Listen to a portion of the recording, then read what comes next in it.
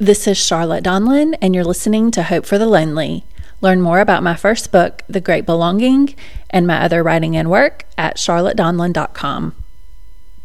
Chapter 6, Occasions of Loneliness, which is a list. So I basically wrote a list of various situations where I have felt lonely, or where I've imagined people have felt lonely, or maybe I've seen someone out in public who I thought might have been lonely.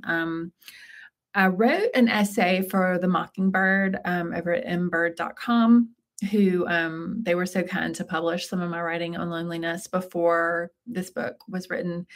And there is a list in one of those essays that I think I tweaked and edited, revised it, added more things to it.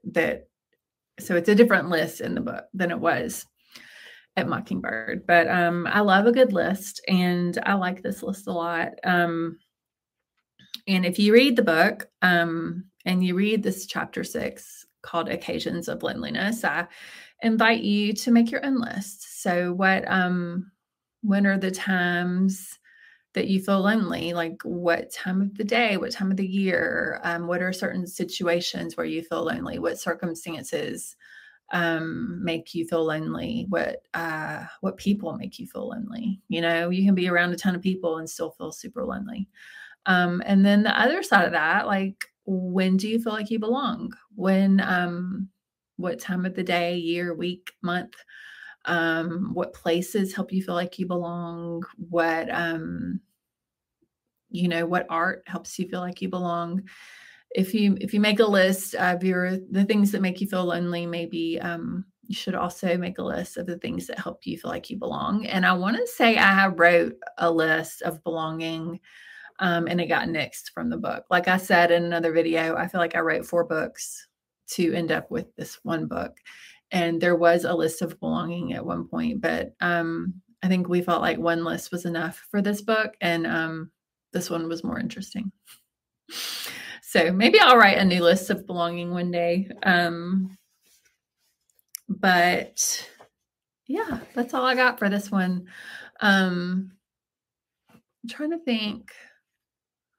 So there's a book of lists that I should not be mentioning because I don't know the name of it, and I don't think I have it here.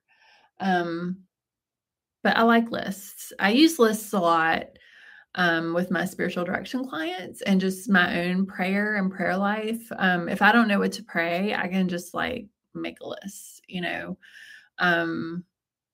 obviously there's the gratitude list that people do, but also what are you frustrated with right now?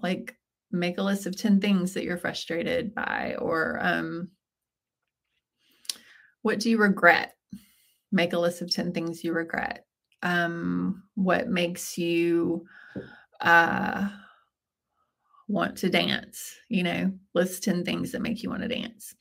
So I think lists are fun. They're a great way to kind of figure out what's going on inside your mind, heart, soul, body. And, like I said, you can also make a list of the things that make you feel lonely. My list in chapter 6 of The Great Belonging, that you can buy wherever you prefer to buy books, would probably give you some good ideas and inspiration, and maybe help you get in touch with your loneliness in certain situations where you didn't know that's what you were feeling. So I think that's one reason why this list is effective, is because people read it and they're like, oh, that's loneliness, or yeah, I have this weird feeling in this certain situation, and maybe that is loneliness. So thanks for listening to Hope for the Lonely. Learn more about my writing and work at charlottedonlin.com.